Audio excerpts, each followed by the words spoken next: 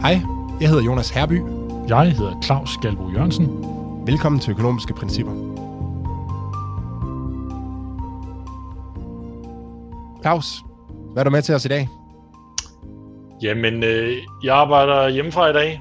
Min datter var syg, men heldigvis så er det jo helt naturligt nu at tage sådan nogle ting her på distancen. Det er vi jo alle sammen vendet os til efter corona. En af de få positive ting ved pandemien, det er, at vi sådan her, det er fuldstændig naturligt, ikke? Hvorimod, jeg kan meget tydeligt huske, at før i tiden, jeg faktisk husker engang i mit andet podcast, der rejste jeg hele vejen til Aarhus og optage podcastet. Det virker meget, meget mærkeligt i dag, ikke? Ja. Det vil man aldrig gøre i dag, ja. Men vi skal snakke om et par forskellige småting, vi er med først. Jonas, jeg kan forstå, at du er kommet med på elvognen. Jeg har været på markedet og ændret min kontrakt. Jeg havde før købt en forsikring mod høje elpriser. Jeg vil sige, det var lidt tilfældigt, men det havde jeg gjort, så jeg havde faktisk sådan en fastprist kontrakt. Så jeg betalte en relativt lav pris igennem hele den her periode her, hvor elpriserne har været eksploderet. Men nu er jeg simpelthen skiftet til en pris med timeafregning. Ja, til en kontrakt med timeafregning. Og så har jeg købt nogle af de her små timer, meget simple timer, som kan slå til og fra på forskellige tidspunkter. Og sat sådan noget op på nogle af de der apparater, som står og kører, som ikke nødvendigvis behøver at køre på udvalgte tidspunkter. Så ideen er, at jeg ikke helt får det færdigsluttet nu, men ideen er, at vores fryser, vi har sådan en ekstra fryser og ekstra køleskab ude i værkstedet, at de skal egentlig slukkes sådan om aftenen, mens folk laver mad, hvor prisen er høj, og så kan den godt tåle at blive et par grader varmere, fryseren og køleskabet, og det kan så indhente, mens der fra 11-tiden og frem efter, når prisen er lav. Så håber jeg på at spare på kroner af den vej. Det er smart, og hvis du gør det rigtig smart, så finder du en eller anden app, der kan tale sammen med hvad den faktiske elpris er. Så det er ikke bare, når elprisen plejer at være høj, den slukker, men når den faktisk er høj, den slukker. Det vil jo være smart. Ja, fordi man får jo priserne på en dags varsel, ikke? Så man kan jo sagtens tilpasse sig. Så hvis nu man har en lav pris i dag i forhold til i morgen, jamen, så kan man køle fryseren et par grader ekstra ned, og så have lidt oplagret energi og tære af dagen efter. Så det kommer jo på et eller andet tidspunkt, sådan nogle ting der. Det er jeg ikke i tvivl om. Jeg tror indtil videre, at det er sikkert fint nok bare med den her simple løsning for mig. Og det er jo genialt, fordi det er jo noget, der er med til at give en meget mere effektiv udnyttelse af ressourcerne. Det er noget, økonomer rigtig godt kan lide. Det er, når vi udnytter vores begrænsede ressourcer på en effektiv måde. Og det gør vi jo, når vi flytter vores forbrug til de tidspunkter, hvor det ikke er så dyrt at producere. Lige præcis. Og noget af det, jeg faktisk kom til at tænke på, da jeg gjorde det her, det var om, give vide om, altså før i tiden var det jo relativt lave priser, eller meget lave priser om aftenen, eller om natten, i forhold til, når folk laver mad, for eksempel, ikke? Men spørgsmålet er, om den her prisforskel måske har udlignet sig lidt, på grund af den energikrise, vi har haft. Fordi folk er blevet, altså nogle gange skal der jo chok til, ligesom vi snakkede om, at der kom en pandemi, og så blev vi gode til at bruge Teams og Zoom og sådan noget.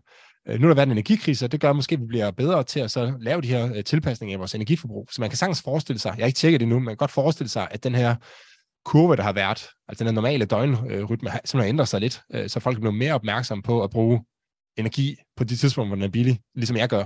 Jeg har i hvert fald læst nogle udtalelser fra folk, der følger energimarkedet, der siger, at den har ændret sig, den her kurve.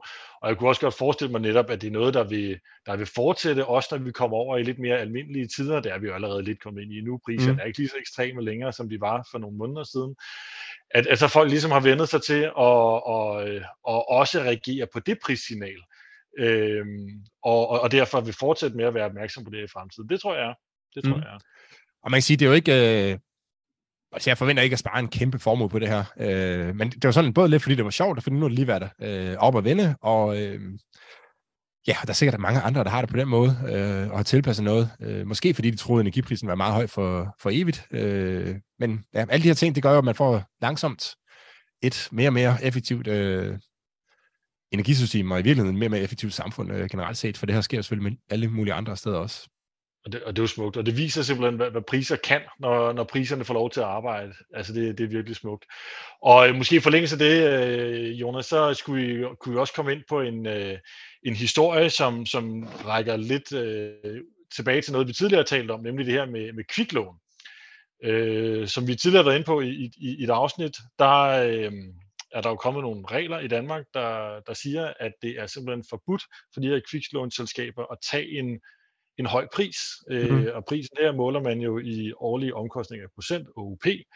Og der er simpelthen kommet et lovforbud mod at tage en pris, der er højere end et eller andet OP. Jeg kan simpelthen ikke huske, hvad grænsen er. Jeg tror, det er 25%, men heller ikke 25% sikker. Ja. Og det lyder jo meget, hvis man taler om realkreditlån, men hvis man nu taler om sådan nogle meget korte lån, hvor man måske kun låner penge i en måned, så er OP på 25% måske faktisk ikke så meget. Og der kan være folk, der af den ene eller den anden grund har behov for at låne penge i en enkelt måned. Det er selvfølgelig en kedelig situation at være i, og der er også mange, der er også mange dårlige historier med de her kviklån, så jeg kan sagtens forstå, at det er noget, politikerne gerne vil reagere på. Men når man går ind og forbyder og gennemføre handler til en bestemt pris, altså siger handler over til en pris over 25%, det er simpelthen forbudt, så opstår der et sort marked. Det vil enhver økonomisk teori, måske ikke enhver, men almindelig økonomisk teori forudsige. Og hvad er det, vi har set her de sidste par uger i mediebilledet? Jamen, der var jo en historie på TV2 for nylig, og det var egentlig også noget, man har vidst i lang tid. Men at antallet af lån i sådan nogle Facebook-grupper, det stiger. Som jeg havde nær sagt eksploderet, det ved jeg ikke, om man kan sige, men det stiger i hvert fald. Og problemet med de her lån her, det er jo lidt det samme problem, som der er på hashmarkedet. Sådan noget, at man vil hellere købe sine produkter af en virksomhed med CVR-nummer. Fordi at den kommer ikke at chikanere dig bagefter, hvis du ikke betaler penge tilbage, for eksempel. Og det er jo det, der er problemet her, ikke? Det er, at dem, der låner penge af de her lidt mere tvivlsomme kanaler, jamen de kan risikere at blive chikaneret efterfølgende. Der har været historier med folk, der har kontaktet deres familier, der har været trusler, osv. Så det er, så man er presset ud på et marked, på et sort marked, med de problemer, der også kan følge med på sådan nogle markeder. Ja, det skyldes jo blandt andet, at dem, der så låner pengene ud på sådan et sort marked her, de kan ikke bruge de normale, værktøjer, vi har i retssamfundet. De kan ikke gå til fogedretten og få inddrevet de her penge, hvis folk ikke vil betale, fordi de opererer ulovligt. Og hvad gør de så? Jamen, så bruger de her måske lidt mindre behagelige metoder, som vi egentlig normalt siger, at folk skal holde sig fra. Altså helt generelt i sådan et retssamfund, der siger vi jo, at staten har et voldsmonopol. Så det vil sige, hvis du udøver vold mod andre, altså tvinge dem til at betale noget, de skylder, jamen så siger vi i sådan et almindeligt retssamfund, at du kan ikke selv tvinge dem til at betale. Hvis du har den tvang igennem, så må du få statens hjælp gennem fogedretten, med hjælp med politiet, hvad ved jeg. De må godt udøve efter nogle gængse regler, ikke? Efter nogle gængse regler, som vi er blevet enige om i vores demokrati. Men når vi lige pludselig, i stedet for at presse sådan noget forretningsaktivitet her ud i den sorte økonomi, jamen så kan man ikke længere bruge statens voldsmonopol. Så må de her typer desværre selv udøve vold for at få inddrevet deres tilgodehavender, hvis folk ikke betaler af sig selv. Og de er altså nogle rigtig, rigtig uheldige situationer. Og det her, det var der i hvert fald en økonom, der havde været ude og advare om, at ting som det her, det vil ske. Jeg nævnte ikke lige specifikt Facebook-lån, men der er jo mange andre måder, man kan låne penge på. Så hvis du fjerner den måde, som borgerne vælger i dag, altså kviklånene, jamen så vil folk begynde at låne på andre måder. Og to af de ting, som jeg pegede på, det var, at man kunne lade være med at betale sine regninger.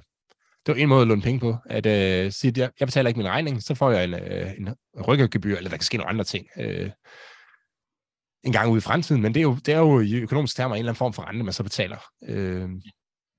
Man kan også låne af sin familie og sådan noget, og mange vil jo gerne undgå at have familie, eller have penge mellem altså i familiære relationer, fordi det kan skabe nogle problemer. Det kan blive noget rod. Men det kan jo være, at der er nogen, der presser over i det. Og jeg tror, at grunden til, at Facebook-lån det lige præcis kommer op i medierne, det er jo fordi, det er noget af det, som man kan se visuelt, og man kan gå ind og måle på det. Der er nogle journalister, der kan melde sig i en eller anden Facebook-gruppe, og så kan de læse nogle af de her opslag med folk, der efterspørger lån eller tilbyder lån, ikke? Men hvis man kunne måle det, så ville jeg ved min gamle hat på, at man vil også kunne se, at der simpelthen kommer flere familielån, og flere, der ikke betaler deres regninger, vennelån, og hvad der ellers skal være. Altså alle de her lidt mere diffuse måder at låne på, som har erstattet de her kviklån her, ikke? Præcis.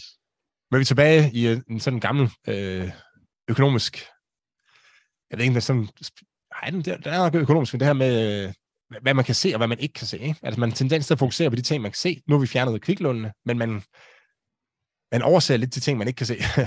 Sådan lidt, det skulle jeg have sagt, men man kan simpelthen ikke se alle de andre problemer, som reguleringen af kviklån skaber.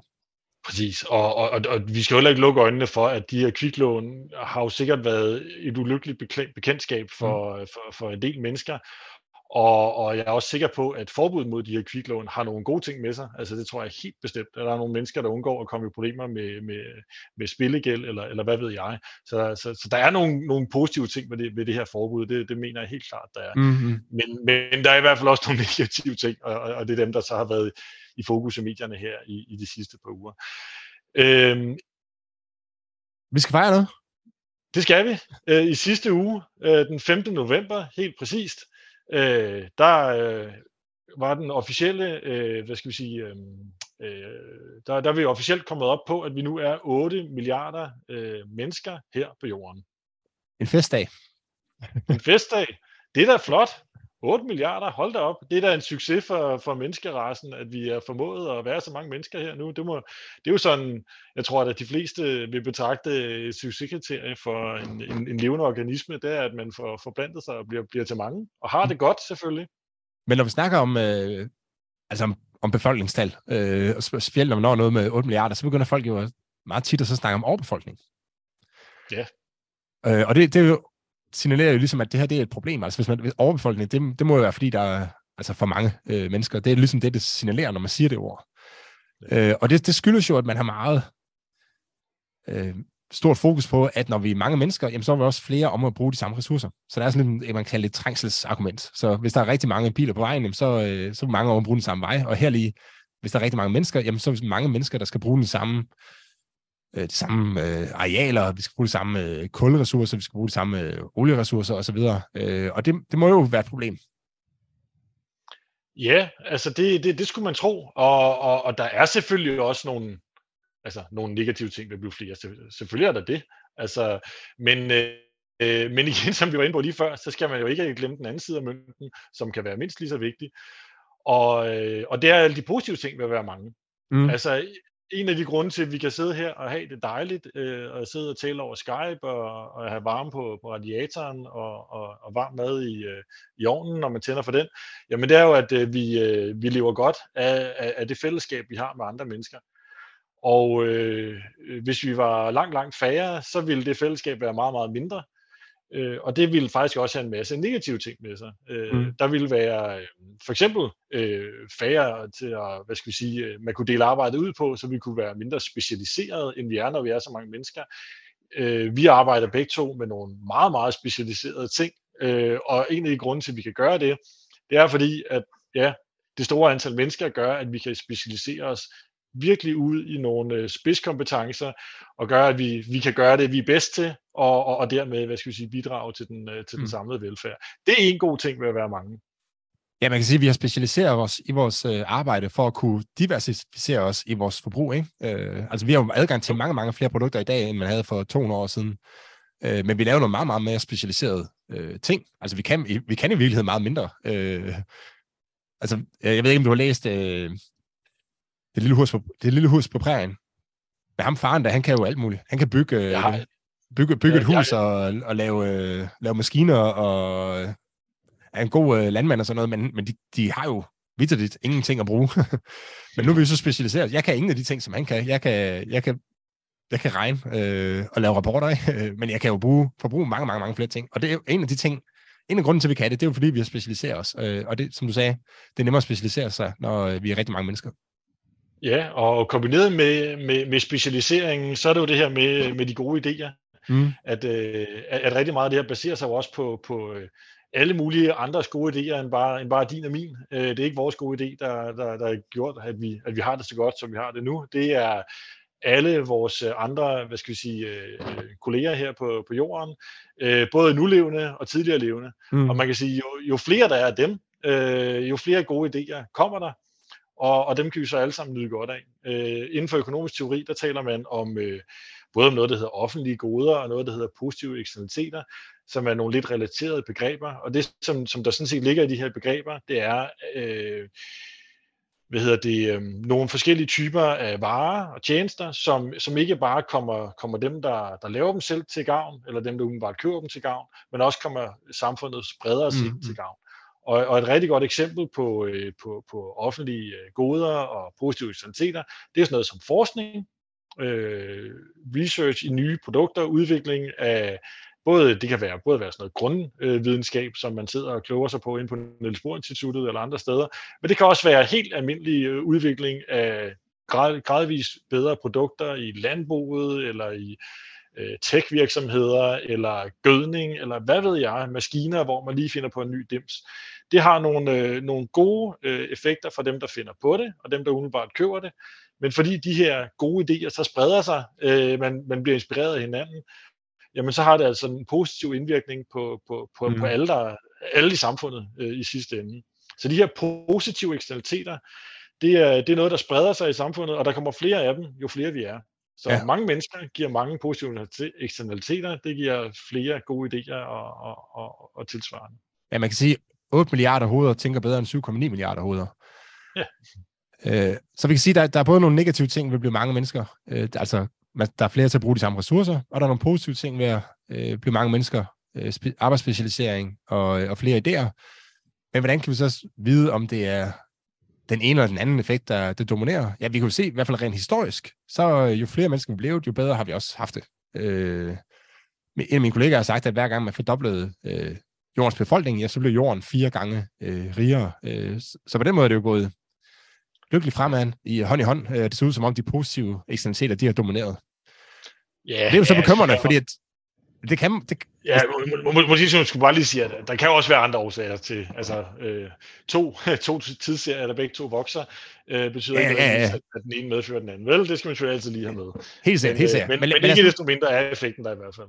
Og hvis de positive eksternaliteter, de dominerer, så kan det jo godt være en lille smule bekymrende, at befolkningen ser ud til at toppe. Nu kan jeg ikke huske, hvornår præcis det er, om 2050 eller sådan, jeg tror, de regner med, den topper omkring 10 milliarder mennesker, og så derefter går den bagud. Og det kan jo godt skabe problemer, både for verden som helhed, men specielt i enkelte lande, for der er nogle lande, hvor det går virkelig, virkelig hurtigt, ikke? Altså blandt andet Kina, som har haft en etbarnspolitik i mange år. Der begynder befolkningstilbagegangen jo lige pludselig gå meget stærkt, og det kan godt skabe nogle problemer i sådan nogle samfund. Ja, og grunden til, at man jo har en forudsigelse om, at befolkningsstigningen vil toppe, det er jo fordi, det er det, man har set i rigtig, rigtig mange lande, blandt andet i Danmark, at godt nok har vi en positiv befolkningsvækst i Danmark, men det er fordi, vi har indvandring. Det er ikke så meget, fordi vi selv føder mange børn. Tværtimod, hvis man kigger på, den naturlige befolkningsvækst, der ikke skyldes indvandring og udvandring, men bare den, som kommer af, at vi forplanter os, jamen den er jo toppet for lang tid siden, og der var en meget, meget kraftig vækst i befolkningen, hvis du går 100 år tilbage, eller 150 år tilbage, eller sikkert også længere tilbage. Men de sidste mange, mange år har den her, naturlige befolkningsvækst været meget begrænset, og jeg vil tro også negativ. Og det er jo en udvikling, man har set i stort set alle, hvis ikke alle rige lande, og som man derfor har en meget, meget, meget klar forventning om, også vil komme til at ske i de lande, hvor det ikke er sket endnu. Altså lande i Asien eller Afrika, hvor man stadig har en meget kraftig befolkningsvækst. Men altså i takt med, at de lande bliver rigere, så forventer man meget klart, at befolkningsvæksten vil falde. Fordi det har man set alle andre steder, når de lande er blevet rigere. Og det er sikkert nogen, der synes er rigtig, rigtig godt, fordi så har vi mindre af den her såkaldte overbefolkning. Jeg kan godt blive en lille smule få lidt uro i maven af at tænke på, at vi går hen og bliver færre. Men det er nok ikke noget, som kommer til at påvirke mig personligt. Det er så langt ude i fremtiden, trods alt, at der er nok forbi. Claus, vi skal have uddelt en bummert.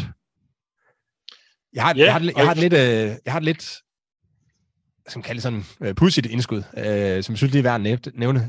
Det var Kentucky Fried Chicken. Jeg ved ikke, om du kender dem. Det er sådan en slags McDonald's bare, de putter kylling ned i frityren i stedet for pomfritter.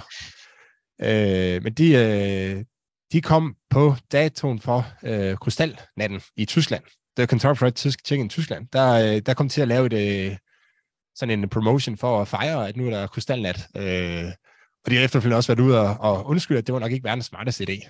Og det jeg har hørt, der kunne måske være sket, det er, at de har sådan nogle virksomheder har åbenbart sådan nogle bots, som sidder og så kommer med forslag til, hvordan man kan lave forskellige promotions. Altså nu er der en eller anden dato, kan vi fejre den med at give 20% rabat på cheeseburger, eller hvad det kan være, ikke?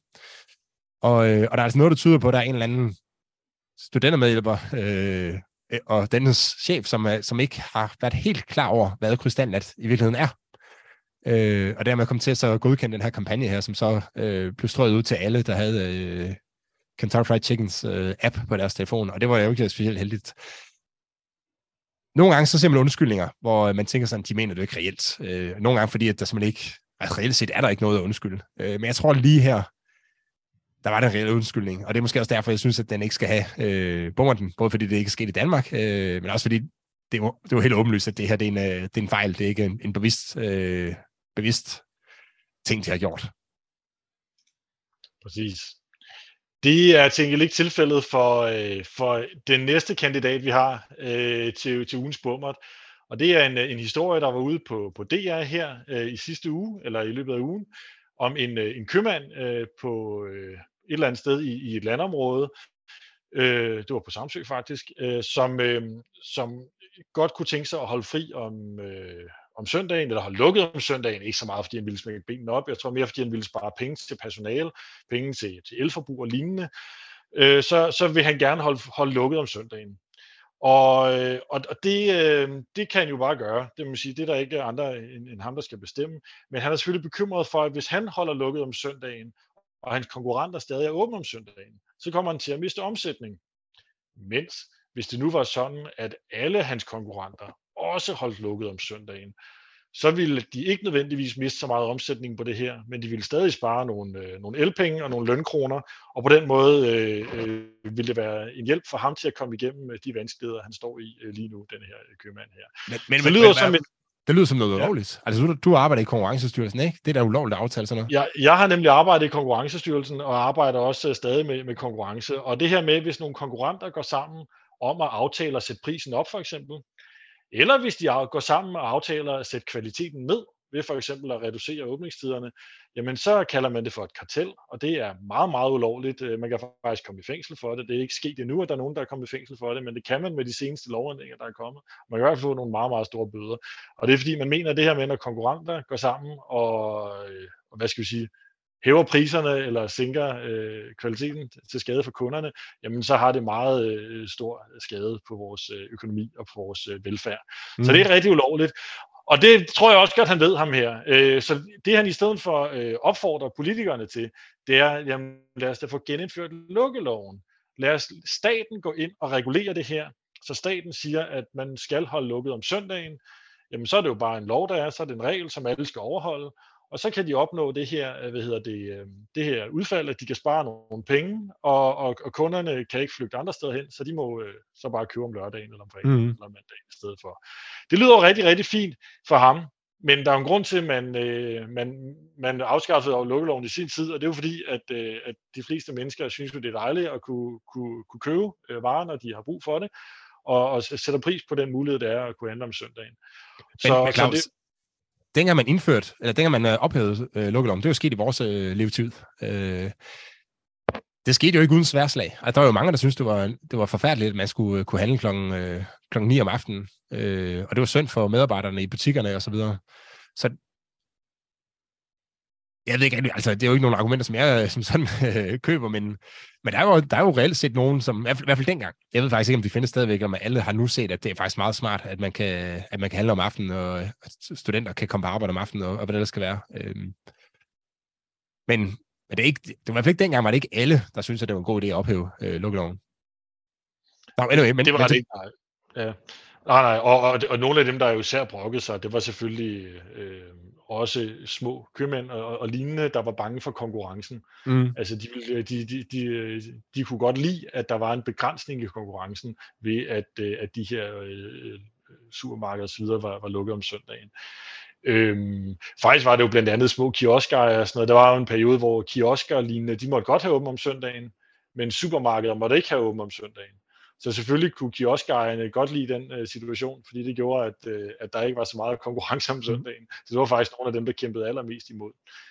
Eller små supermarkeder. I en periode var det også små supermarkeder, måtte godt have åbent om søndagen, men store supermarkeder måtte ikke have åbent om søndagen. Altså de små supermarkeder, de var rigtig, rigtig glade for de regler.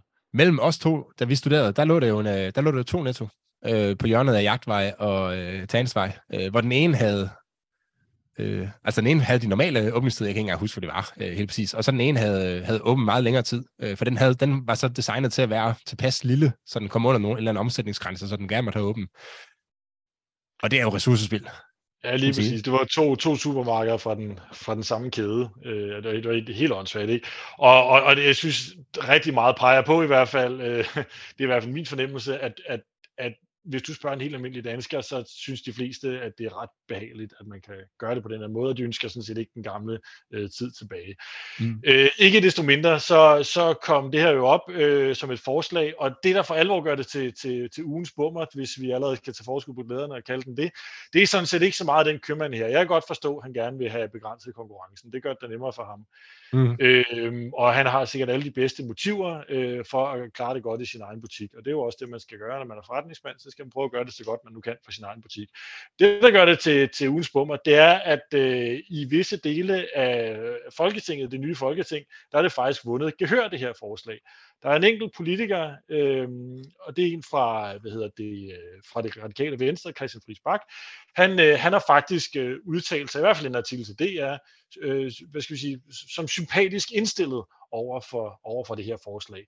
Ikke sådan, at der er kommet frem, at de nu helhjertet går ind og giver opbakning til det her forslag, men der er i hvert fald nogle positive toner fra en radikal folketingspolitiker her.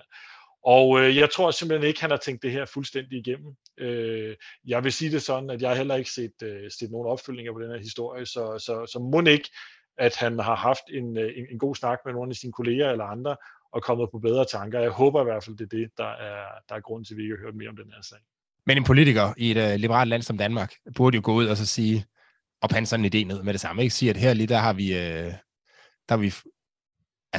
der skal folk have lov til at så indrette deres liv og deres forretninger, som de har lyst til. Så hvis du gerne vil holde åben om weekenden, så skal du lov til det. Hvis der er kunder, der har lyst til det, så handler vi der i weekenden. Ja. Jeg synes, det er en rimelig bord, den der. Lad os holde fast i den. Så skal vi videre til dagens hovedemne, som er... Det skal vi nemlig. Som er lønforskelle. Eller lønforskelle baseret på køn. Der var jo i sidste uge var det jo den her officielle, nu kan kvinderne holde fri dag, fordi de får 13,5% mindre i løn end mændene. Og det betyder, at de reelt set arbejder gratis. Nej, ikke reelt set, det tror jeg måske for meget sagt, men at man sådan lidt populært kan man sige, at de arbejder gratis resten af året. Alternativt kan de holde fri, for nu har de jo leveret deres del af arbejdet. I forhold til den løn, de får. I forhold til den løn, de får, lige præcis. Og det er jo et sprængfarligt emne, det her, Jonas. Det er det. Det er et emne, der i den grad bringer sindene i kog rundt omkring. Jamen, jeg har faktisk et endnu mere sprængfarligt. Jeg har det endnu mere sprængfarligt emne på paletten til fremtiden om indvandring og asylsystemer. Så, men lad os bare øve os lidt på det her. Fordi det er perfekt som to hvide mænd at diskutere det her. Ikke? Det er perfekt, det ja. Men man kan sige, der er lønforskel mellem mænd og kvinder. Altså kvinder tjener i gennemsnit 13,5% mindre end mænd, og det er, fordi de er kvinder. Det er jo forsvaret lidt til et randomiseret forsøg, som er guldstandarden inden for, specielt for medicinske forsøg, at man laver en eller anden tilfældig tildeling af køn i det her tilfælde. Det sker så ved fødslen, der får du at vide, om du er en mand eller en kvinde, og så måler man 30 år senere, eller 40-50 år senere, jamen hvad får de her to så i løn? Og der kan man se, at dem, der har fået tildelt det køn, der er kvinde, jamen de tjener 13,5% mindre end dem, der har fået det køn, der er mænd. Så kvinder får mindre i løn, end mænd gør. Men det er jo ikke det samme som at sige, at det er et problem. Der kan jo være, at der er nogle ting, der gør, at den her lønforskel opstår, som vi ikke synes er problematiske. For eksempel kan man se, at mænd de tager generelt meget farligere jobs end kvinder, og farlige jobs giver også typisk en lønpræmie for at kompensere folk for, at de har påtager sig en risiko. Og det er jo reelt. Vil man jo kunne se, hvis man kigger på statistikker over arbejdsulykker og så videre, at det rammer i langt højere grad mænd, end det rammer kvinder. Altså dræbte og groft til skadekommende i arbejdsulykker, men det er i langt højere grad mænd, der bliver ramt af det. Lige præcis. 90% af dem, der dør i arbejdsulykker, det er mænd. Så der kan man sige, der vil vi jo ikke synes, det var et problem, hvis lønforskellen skyldes sådan sådan nogle ting. Det, vi synes, der er et problem, er jo, hvis det er kønsdiskrimination. Altså hvis man siger, at fordi du er kvinde, får du mindre end din kollega som er mand. For det vil vi synes var problematisk. Så spørgsmålet er, hvor meget af de her 13,5% skyldes så reelt løndiskrimination? Og det kan være svært at svare på. Ja, og der vil sikkert også være lidt, forskellige meninger om, hvad der ligesom er i orden. Altså jeg tror, det der med om arbejdet er farligt eller ej, jeg tror, de fleste synes, det er i orden, at man får en lidt højere løn, hvis man påtager sig et risikofyldt arbejde. Jeg tror også, de fleste synes, det er i orden, at man får en lidt højere løn, hvis man for eksempel arbejder meget om søndagen, i stedet for at arbejde på hverdage. Og man kunne blive sådan ved også med uddannelse, og med, indsats, og så videre. Der tror jeg, de fleste vil være enige. Når man så kommer over på nogle andre emner, kan det være lidt sværere. Og det kunne være sådan noget som barsel, for eksempel. Lige præcis. Ja, fordi man kan sige, hvis nu, altså det er jo kvinden, der får børn, og skal hun så, nu siger jeg i gåseøjne, straffes for det, ved at få en lavere løn? Ja, fordi det er jo stadig sådan, at kvinder tager i gennemsnit en langt større andel af barslen. Det flytter sig rigtig meget i de her år. Mænd tager en langt højere grad en større del af barslen, men det er stadig sådan, at det er langt største delen af barslen, både i dag og især historisk, der bliver taget af kvinder. Men det betyder også noget, hvor den her løn, altså hvor diskriminationen så reelt set foregår hen, for man kan sige rent teoretisk, hvis du kunne vælge mellem to personer, som var præcis ens, kunne det samme arbejdsindsats, samme erfaring, og alle de her ting, samme ambitioner osv., og den ene skulle have 13,5% mindre i løn end den anden, jamen så hvis du er en virksomhed, der kun tænker på profit, jamen så vil du selvfølgelig ansætte den billige arbejdskraft. Og det vil så betyde, at der vil være en overefterspørgsel efter den billige arbejdskraft, og det vil være med til at presse lønningerne op på den her arbejdskraft. Så på et frit marked er det svært at forestille sig, i hvert fald på lang sigt, at der er diskrimination mellem kønnene. Altså fordi markedet vil simpelthen i sin higen efter at opnå profit, vil de forsøge at købe den billigst mulige arbejdskraft. Og hvis det er kvinderne, så vil det presse kvindernes lønninger op, indtil de er man til mandens, givet at personen er fuldstændig ens selvfølgelig. Lige præcis. Så den rå markedskapitalisme, den modvirker simpelthen sådan noget usaglig diskrimination. Altså sådan noget diskrimination, om det så er på kvinder, eller ved det på køn, eller på etnicitet eller andet. Det, som ikke er begrundet i evner, eller indsats, eller noget som helst, det bliver modvirket af markedet. Og det tror jeg er et vigtigt statement at få med det her, at altså, det kan måske godt blive ved på et eller andet, man kan sige, et offentligt arbejdsmarked, eller et eller andet meget, meget reguleret marked. Der er ikke nogen markedskræfter nødvendigvis, der forhindrer sådan en usaglig diskrimination mellem mænd og kvinder, for eksempel. Men på sådan et benhårdt, råt, kapitalistisk, profitjagende marked, der på grund af den mekanisme, du nævner her, der vil man ikke se, i hvert fald på sigt, diskrimination på lønnen mellem mænd og kvinder. Med mindre,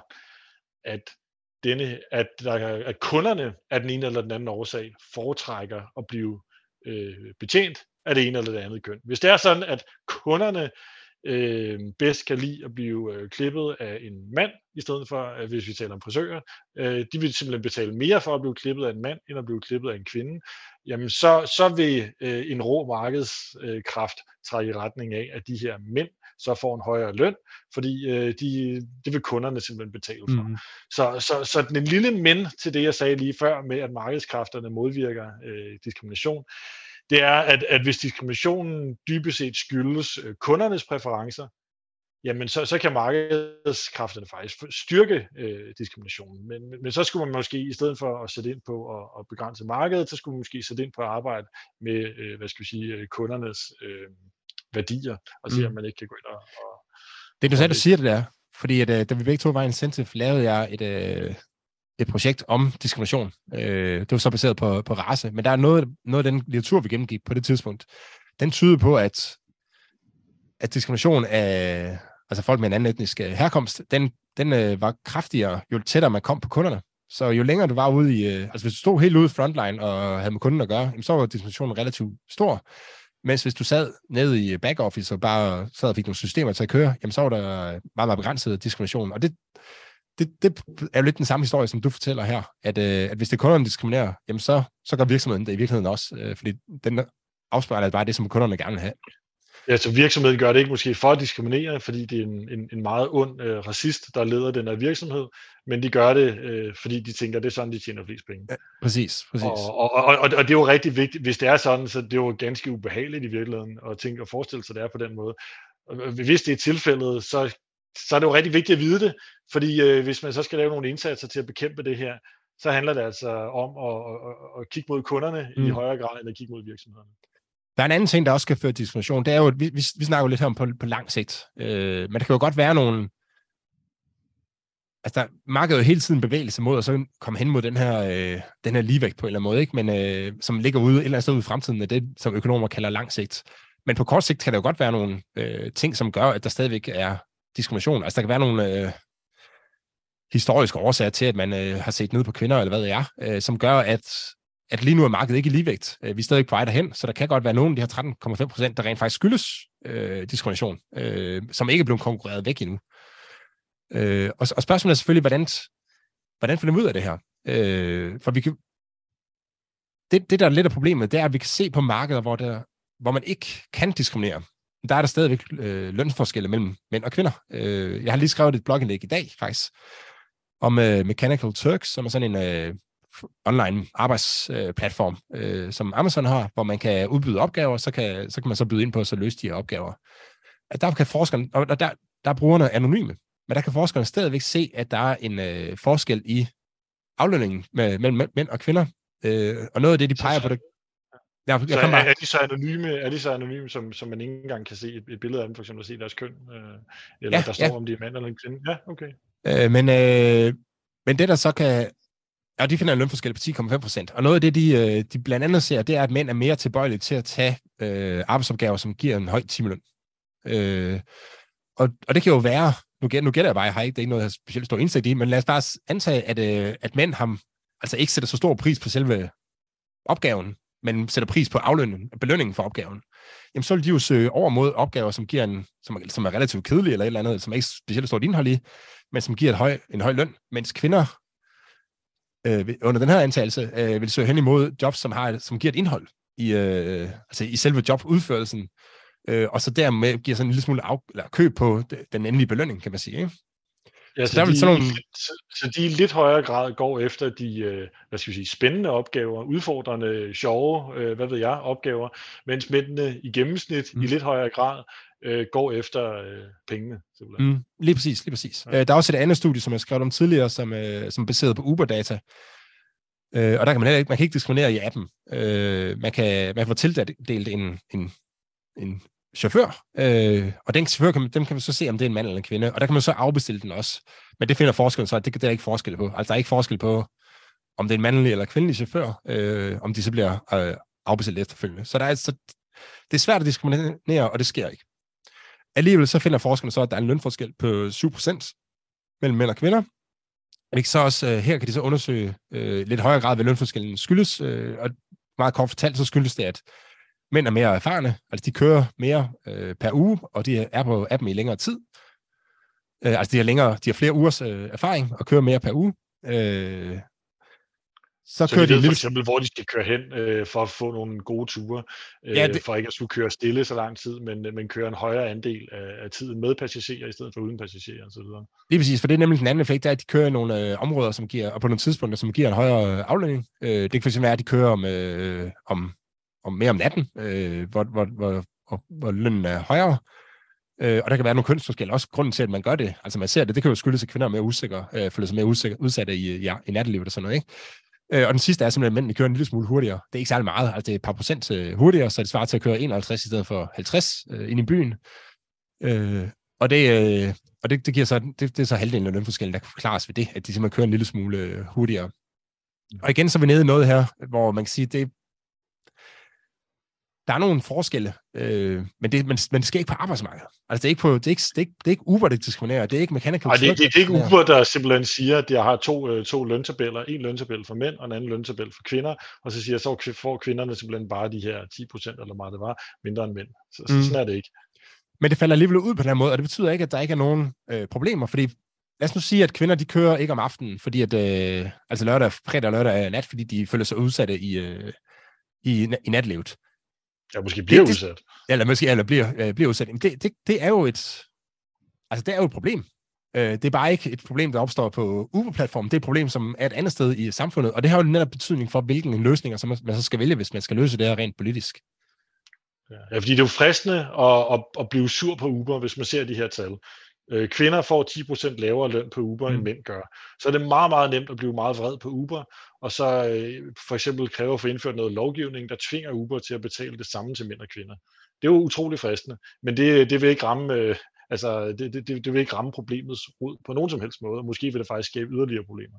Lige præcis. Og du kan også, nu nævnte du det her med, at hvis folk der arbejder om søndagen, så er det rimeligt, at de får en højere løn. Men det kan godt være, at mænd er mere tilbøjelige til at arbejde om søndagen, fordi at de siger, at så må du lige passe børnene, ikke? Der kan godt være nogle strukturer i samfundet, som gør, at det er nemmere for manden, og så skubbe børnene over på kvinden, end det er for kvinden at skubbe børnene over på manden. Og så kan man have den effekt, at mænd de i højere grad arbejder i weekenden, og får en højere løn, og det slår så ud i en ulige løn. Det skyldes bare ikke arbejdsmarkedet. Det skyldes et eller andet, der foregår i familien. Og det kan godt være, at det, der foregår i familien, er ikke er optimalt, man siger, fordi der er jo, man giver jo afkald på nogle ressourcer. Ja. Eller urimeligt, ja. Og det kan være, at det skyldes nogle gamle strukturer i samfundet, hvor det på et tidspunkt måske smart, at man specialiserede sig i, at manden går ud i marken og prøver at blive dygtig til det. Kvinden specialiserer sig i hjemmet, for det er meget komplekst at drive det var meget komplekst at drive et hjem før i tiden. Så hun specialiserer sig i det. Det kan være gavnligt for familien dengang, men er det måske ikke mere, men der kan godt være nogle af de her strukturer, der hænger ved stadigvæk. Igen, det er ikke noget, jeg ved noget om, men det kan man forestille sig. Og spørgsmålet er så, hvad gør man så ved det rent politisk?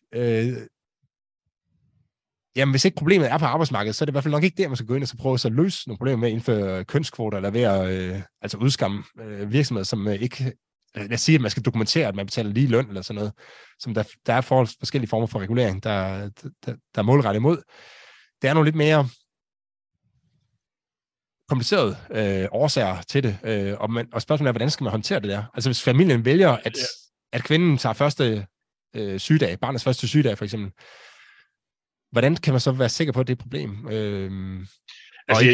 Jeg tror personligt, at noget af det, der kan virke, altså det er simpelthen at få nogle af de her ting frem i lyset. Altså hvis det viser sig, at for eksempel det der med at tage mange barns første sygedag, at det medvirker til, at man i gennemsnit får lidt færre lønstigninger, fordi man så ikke lærer de dage, og ikke er produktiv for sin arbejdsgiver de dage, jamen så får familierne jo den viden med, og det kan forhåbentlig være med til at gøre, at man i stigende grad fordeler det mere ligeligt mellem sig. Det kunne være et eksempel. Vi skal selvfølgelig heller ikke være helt blege for den der chok-effekt. Altså nu indledte vi dagens udsendelse med at sige, at corona-chok-effekten har gjort, at vi alle sammen er blevet bedre til at gå på Skype, eller Teams, eller Zoom, eller hvad man nu bruger at holde videomøder. At det har givet et eller andet stød på en eller anden måde, der har skubbet os over i et andet sted. Og det, altså, det skal man heller ikke være helt bleg for, hvad betydningen af det kan være. Men man skal godt nok passe på, at at man ikke går for langt, hvis man vil give et eller andet skub her. At det måske bliver et blødt skub, i stedet for et kæmpe skub. Altså, der er formentlig heller ikke nogen, der synes, at vi skal blive ved med at have coronanedlukninger de næste 5 år, bare for at vi kan få flere teamsmøder. Altså, det tror jeg ikke, der er nogen, der synes. Og der er i hvert fald som minimum en balance der, og call for caution. Ja, det er ikke specielt nemt at løse. For det første er det ikke særlig nemt at så dokumentere, at der er et problem. Altså, for det er jo det der med, hvis kvinden vælger, eller hvis familien vælger, at kvinden skal være hjemme ved barnets første sygedag. Altså, hvordan dokumenterer du, at det er et problem? Det kan godt være, at du synes, det er et problem, men hvordan dokumenterer du, at det er et problem generelt i samfundet, også for andre familier end din egen familie? Og hvis man så finder ud af, at der er et problem, hvordan løser man så det problem? Det vi måske kan fastslå, det er, at man skal være meget påpasselig med at så angribe det her gennem arbejdsmarkedet. Fordi der er ikke noget... Det er svært at så dokumentere, at det er et problem der, i hvert fald. Der er noget, der tyder på, at det ikke er et problem. Så man måske skulle lige runde det her med, at der har været sådan nogle lønkommissioner, og vi har været ude og lave nogle analyser, hvor de så siger, at jamen, vi kan faktisk forklare mere eller mindre hele lønforskellen. Fordi med de valg... Vel at mærke med andet end køn, ikke? Ja, med andet end køn, ja, lige præcis. Ja, men selv de analyser har problemer. Fordi man kan sige, at hvis nu lønforskellen skyldes, at kvinder vælger jobs, der har lave lønninger, jamen hvis hele den branche er præget af diskrimination, at den er simpelthen på grund af historiske årsager, jamen så har så er lønnen i den branche, som kvinderne tilfældigt vælger, den er simpelthen lav. Jamen så har man jo ikke rigtig svaret på, om der er diskrimination. Man har bare sagt, at de vælger så nogle jobs, hvor lønnen er lav. Men hvis lønnen er lav på grund af diskrimination i de jobs, jamen så er man ikke ligesom kommet en forklaring nærmere. Så det er svært at dokumentere, om der er diskrimination eller ej. Men altså, som sagt, så opstår den her jo i steder, hvor der ikke kan være diskrimination. Og det kan jo tyde på, at lønforskellene simpelthen skyldes nogle andre ting, som vi har været inde på. Og det er meget, meget svært at løse rent politisk.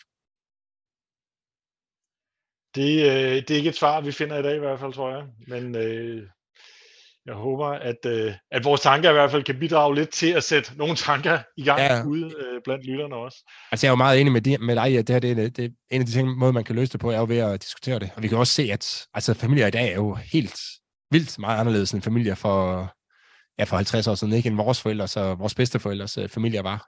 Og meget mere blandet i hvordan mænd og kvinder de er tilknyttet arbejdsmarkedet. Blandt andet fordi, at det er jo mindre kompliceret så styre et hjem i dag, altså i forhold til i gamle dage. Du skal ikke kunne nær så mange specialiserede ting, for at så kunne drive hjemmet og lave mad og sådan noget. Nu går du bare ned i supermarkedet og køber hakket oksekød. Du skal ikke vide, hvordan du opbevarer og parterer gris og sådan noget længere vel, og sylter og sådan nogle ting og sager. Så specialiseringen, alle mulige andre i samfundet har ført til, at familierne også kan gå ud og specialisere sig på arbejdsmarkedet i stedet for i hjemmet. Og jeg har svært at forestille mig, at det her det ikke er en udvikling, der fortsætter, og at det her lønforskellen, den indsnæver sig over tid. Var det alt for i dag, Claus? Jeg tror, det var alt for i dag. Tak fordi I lytter med derude, og husk at sende os masser af mails på principperne@gmail.com. Tak for i dag. Tak for i dag. Få mere økonomisk indsigt næste gang, hvor vi endnu en gang vil begive os ud i at forklare, hvorfor verden ikke er så simpel, som man tror, og hvordan det økonomisk teori og empiri kan hjælpe os med at forstå, hvordan verden hænger sammen. Du kan finde links og læse lidt om Claus og mig i show notes, hvor du også kan finde vores Twitter-handles. Tak for i dag.